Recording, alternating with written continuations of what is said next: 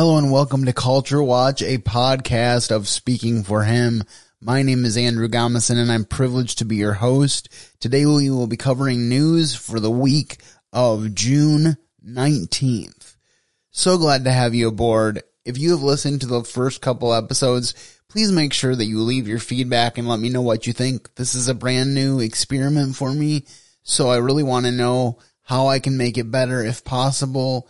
Maybe there's an area of news that you would like me to cover or a specific news story that you would like me to discuss on a future episode. You can always email those to andrew@speakingforhim.com. That's andrew@speaking4him.com. You can also leave a voicemail on my blog at speakingforhim.blogspot.com. That contact information will be repeated at the end of the show, so don't worry if you missed it the first time. But I would love to have your feedback on either this news show or my regular podcast, which still comes to you every Wednesday. So let's dig in to the news.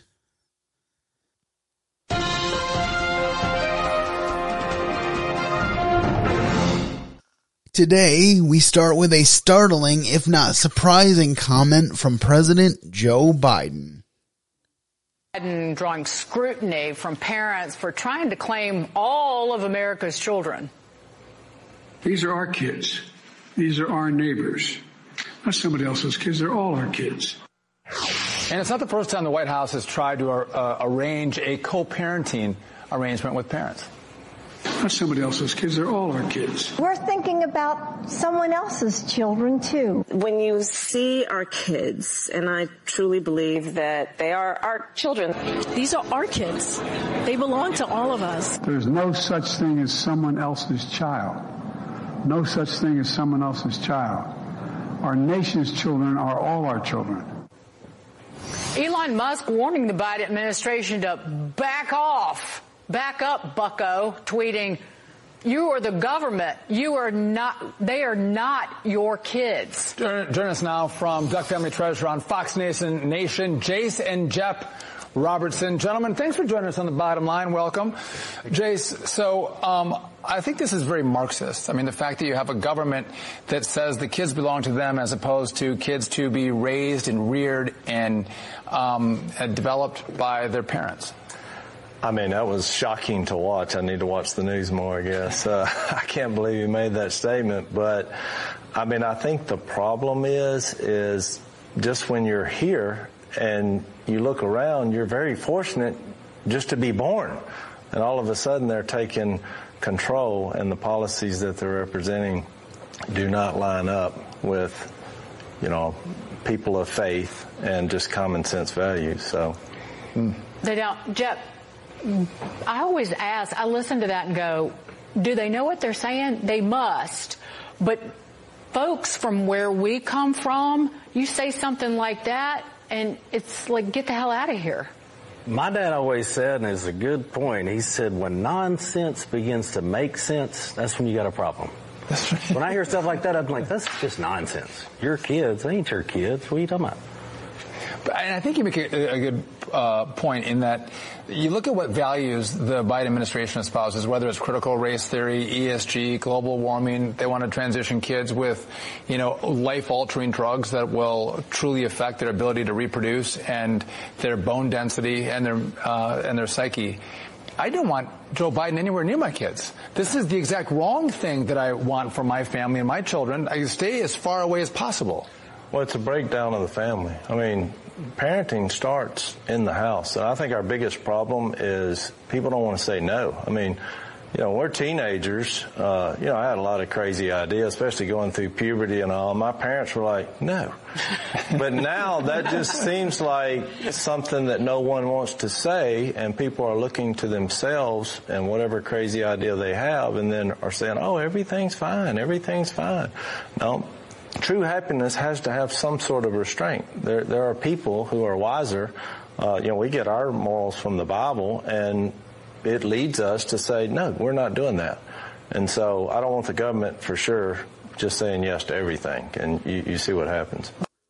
Okay, so I have a lot to say on this topic, as you might imagine, but let's start where every discussion like this should start with the Bible and what the Bible says about children. In Psalm 127, 3-5, we read, "Lo, children are an heritage of the Lord, and the fruit of the womb is his reward. As arrows are in the hand of a mighty man, so are children of the youth. Happy is the man that hath his quiver full of them. They shall not be ashamed, but they shall speak with the enemies in the gate." This is a clear indication that children are a blessing from God to families. We've talked ad nauseum on Speaking for Him about the fact that God has a structure for the family. And he established the family as a foundational touchstone for all of society. Because from family comes community, from community comes towns, from towns comes states, from states comes the country, but the foundation is the family.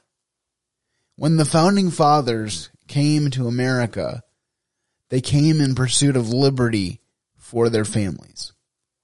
First of all, for religious liberty, so that they could worship the way they wanted to and not be governed by the Church of England. That was the Pilgrims when they came. Secondly, the colonists wanted freedom from the dictates of the King of England. They said, "We escaped England to have our freedom, and you never gave us our freedom. We've been independent colonies for years, and yet you want to tax us like crazy and make us do things that we do not want to do." And the whole idea of liberty was based in personal responsibility. The idea of the government having control of your children is a very communist idea. There's no room for individual liberty in this way of thinking. And it's totally against what the Bible teaches. I just preached yesterday a Father's Day sermon where I praised my father for taking the lead in teaching me to be a man of God, in leading and guiding our family. That is what the Bible says. We are supposed to obey our parents in the Lord as children, and they are not to provoke us to wrath, but to bring us up in the nurture and admonition of the Lord. Those are the responsibilities of parents and children. We have lost that. And the government couches this, "these are all our children" argument as a way to give children, quote unquote, more control over their lives. Children who can't decide what to eat each day are now being told that they can decide whether they are a man or a woman.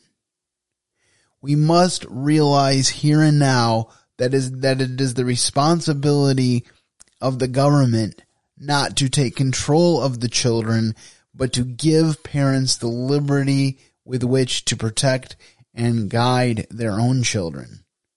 Our whole legal structure in America is predicated on the fact that we will have the responsibility to live an ethical and moral and godly life within the confines of our nation. Even in the scriptures, we find that we are to stand fast in the liberty which we have been given, but not use liberty as an occasion to serve self, but by love serve one another. We need to make sure that we are looking at authority structures the way that they need to be examined. And those authority structures go as follows. The head of every man is Christ. The head of every woman is the man. And then the children fall in place underneath their parents' authority. That is the way that God ordained society to be run. Are there times when that authority structure is abused? Yes, because there are imperfect people everywhere we go. But this is the way to run a successful society. Because right now, what we have in our society at large is a group of people who are being told to live their truth and to do whatever feels good and to not worry about how it affects other people. We have this mistaken idea that we live in some sort of bubble and that nothing we do affects those around us, which could not be further from the truth. So no, Joe Biden, they are not your kids. They are each individual family's kids. And each individual family is responsible for taking care of them. In Proverbs 31, we read these words, "Her children arise and call her blessed." It doesn't say the community's children, it says her children. We need to be aware of this, and we need to make sure that we don't allow this ideology to permeate the church. Now, does that mean we shouldn't be around to help others with their families? Absolutely not. A little behind the scenes fact here. One of my early visions for my ministry is that I could potentially, particularly after I married, start an organization whose sole purpose would be to match women up with people that could help them in their daily tasks. Our society is very strained right now because we've convinced women that they have to work outside the home to have dignity and a purpose. And the reason that I say this is so messed up is because then when we have young at-home moms, they have no one to reach out to for help because everyone they would reach out to for help is working. So I had a vision at one point, and it's not a dead vision. I would still like to see it become a reality, but to have a service where I could match up those who are available to help with young moms who need it so that they are able to thrive in the calling that they have been given. But the ultimate authority for our children, even in those structures, again, falls to the individual families. Even within our extended family, my parents are there to guide and give advice as sought and asked for, but they don't spend a lot of time telling my married siblings what to do because they know that my married siblings have a responsibility before God for their own families. And that is the way that God intended it. As part of my sermon yesterday, I talked about how in Deuteronomy, God tells fathers to talk of God's goodness when you stand in place, when you walk throughout your day, when you lay down, when you sit, whatever position or whatever activity you're engaging in today, it is your responsibility to pass on God's wisdom to your children. This is not, again, a collective community responsibility. It is an individual responsibility of the parents. Allow me to reiterate, that does not mean that we can't step up around the parents and support them. But our job is to do just that, to support them, not to supplant them. And it is very clear from the way this message is being delivered by certain parties in the liberal left that supplanting is exactly what they want to do. Several months back, it might even be a couple years because I think this was during the lockdown or maybe even as things were starting to open up, but people were still doing things online. I don't remember the exact timing, but I did a podcast called Dangerous Parents, and it was inspired by the fact that there was a teacher who was teaching kids online because of the lockdowns, because of COVID, and he was concerned about parents eavesdropping on what he was telling the kids, because he didn't want the kids to feel uncomfortable with their parents listening. That was the excuse he gave. But the vibe that you get from the story is, I don't want parents to find out what I'm teaching. Once again, as I have said many times from this microphone, whatever way you decide to educate your children, you need to realize that it is your primary responsibility to raise your children. You will give an account for how you raise them, and so you need to be involved in the process, whatever method you decide. But we have these entities, whether it be the educational entities or the governmental entities, who are more than willing to pick up the slack. I'll close with this. When I wrote my book, Men of Valor, several years ago, one of my main points in writing it was to point out the fact that the government is willing to take up any slack that we leave in familial responsibility. We have so many government programs that on the surface are intended to help families, single mothers, people with disabilities, widows, things of that nature. And the Bible tells us that the most religious thing we can do, true and undefiled religion, is this: to visit the orphans and the widows and to keep oneself unspotted from the world. And so it has long been my contention that at least 50% of the government exists because the church has dropped the ball. Because where the church has had a deficiency, the government sees that and says, here, let me pick up the ball and help you with this. But there are always prices to pay and consequences to the decision to allow the government that kind of control and leverage in your life. The next story that I want to talk to you about is one which I believe is out of Massachusetts, dealing with a middle school Pride Day protest. These displays of intolerance and homophobia are unacceptable. This type of intolerant rhetoric starts in the home. Parents angry at town hall over intolerance at Marshall Simons Middle School.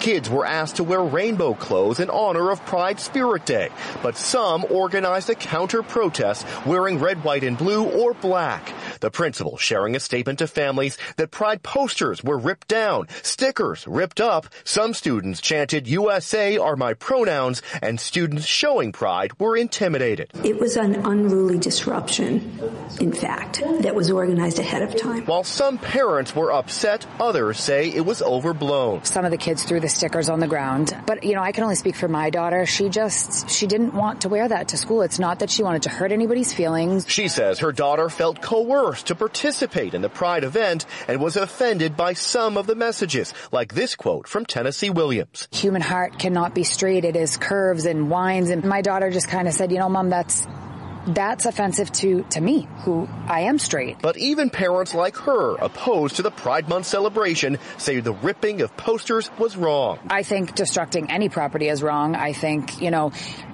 I just think that was wrong. Parents and community groups now calling for the town and school board to act and support diversity, equity, and inclusion. The incident sparking discussion at home on both sides. My thing that I teach my kids is just be kind, and I wish the schools would just kind of pump the brakes on what they're shoving down these kids' throats. The issue of pride in schools is very controversial. I understand that. I think we need to start at a place of commonality. Now, the principal says that no one was forced to participate in the Pride Day event, but now parents on both sides want dialogue. So this actually comes from a town in Massachusetts called Burlington, Massachusetts, and it was from Marshall Simons Middle School. So here are my thoughts on this story. First of all, I want to commend the students of Marshall Simons for standing up for what they thought is right. I think it's really neat to see people standing up against the woke culture and saying, just because you think this is a good thing doesn't mean I have to agree with it or be comfortable with it. So I was very grateful that they did that. I think it says a lot about their upbringing that they were able to make that bold of a stance as middle schoolers. But on the flip side, I will say that I agreed with the mother who we just heard in this piece, who said that it was unacceptable for these kids to tear down pride posters and other pride mementos as a part of their protest. And I agree. You don't win points for your cause by being disrespectful to another. I don't think that it's right to have the destruction of property be a part of your protest. I think the way that you protest is you say, I am not going to participate in this. I think them wearing red, white, and blue was a good thing, and perhaps even saying red, white, and blue are my pronouns, just because this pronoun thing has gotten out of hand. I think those are good things.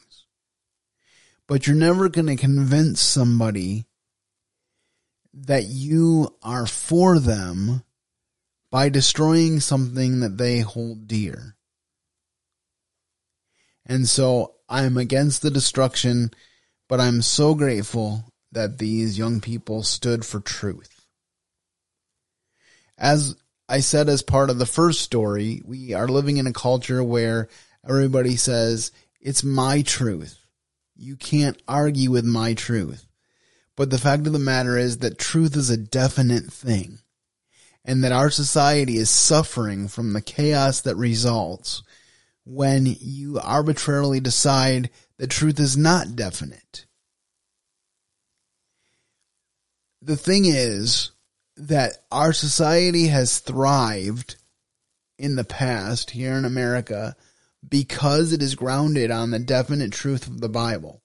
People bristle when we say that, but it is true. And the Bible says, blessed is the nation whose God is the Lord. And now we are in a place in our society where we see chaos erupting every day on the news. But people look everywhere but up for help.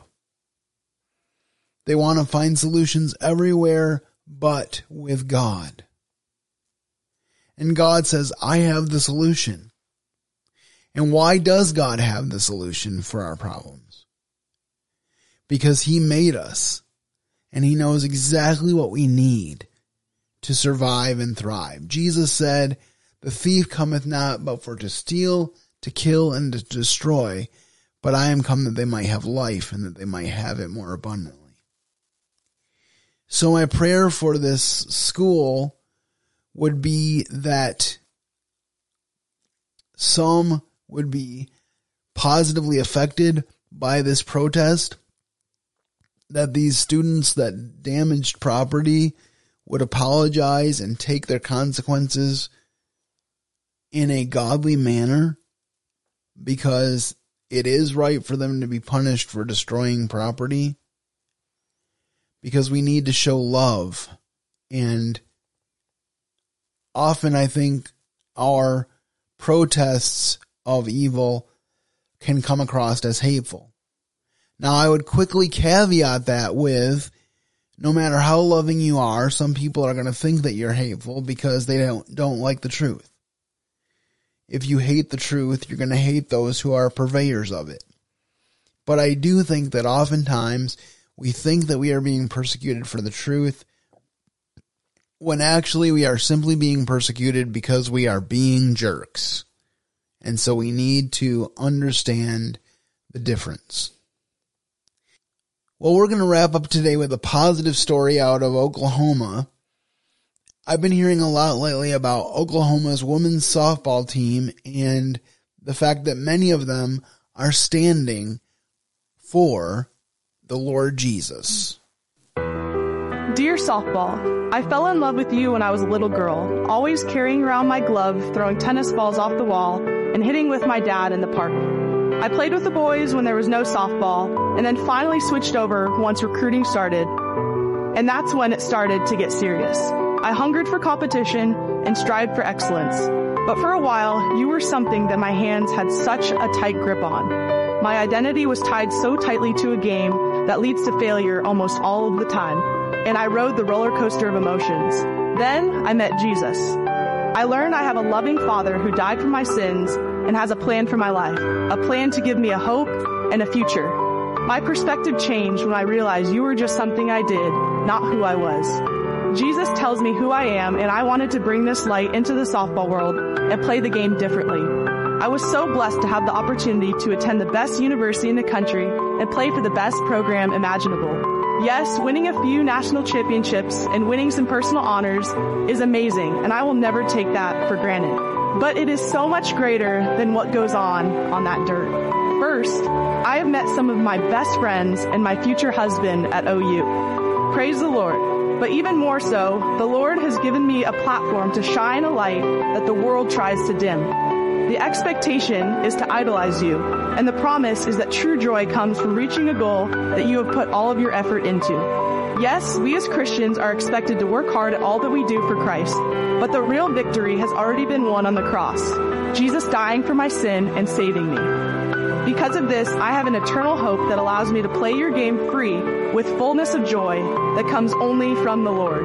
With this mindset, I have played the most joyful softball the last 5 years.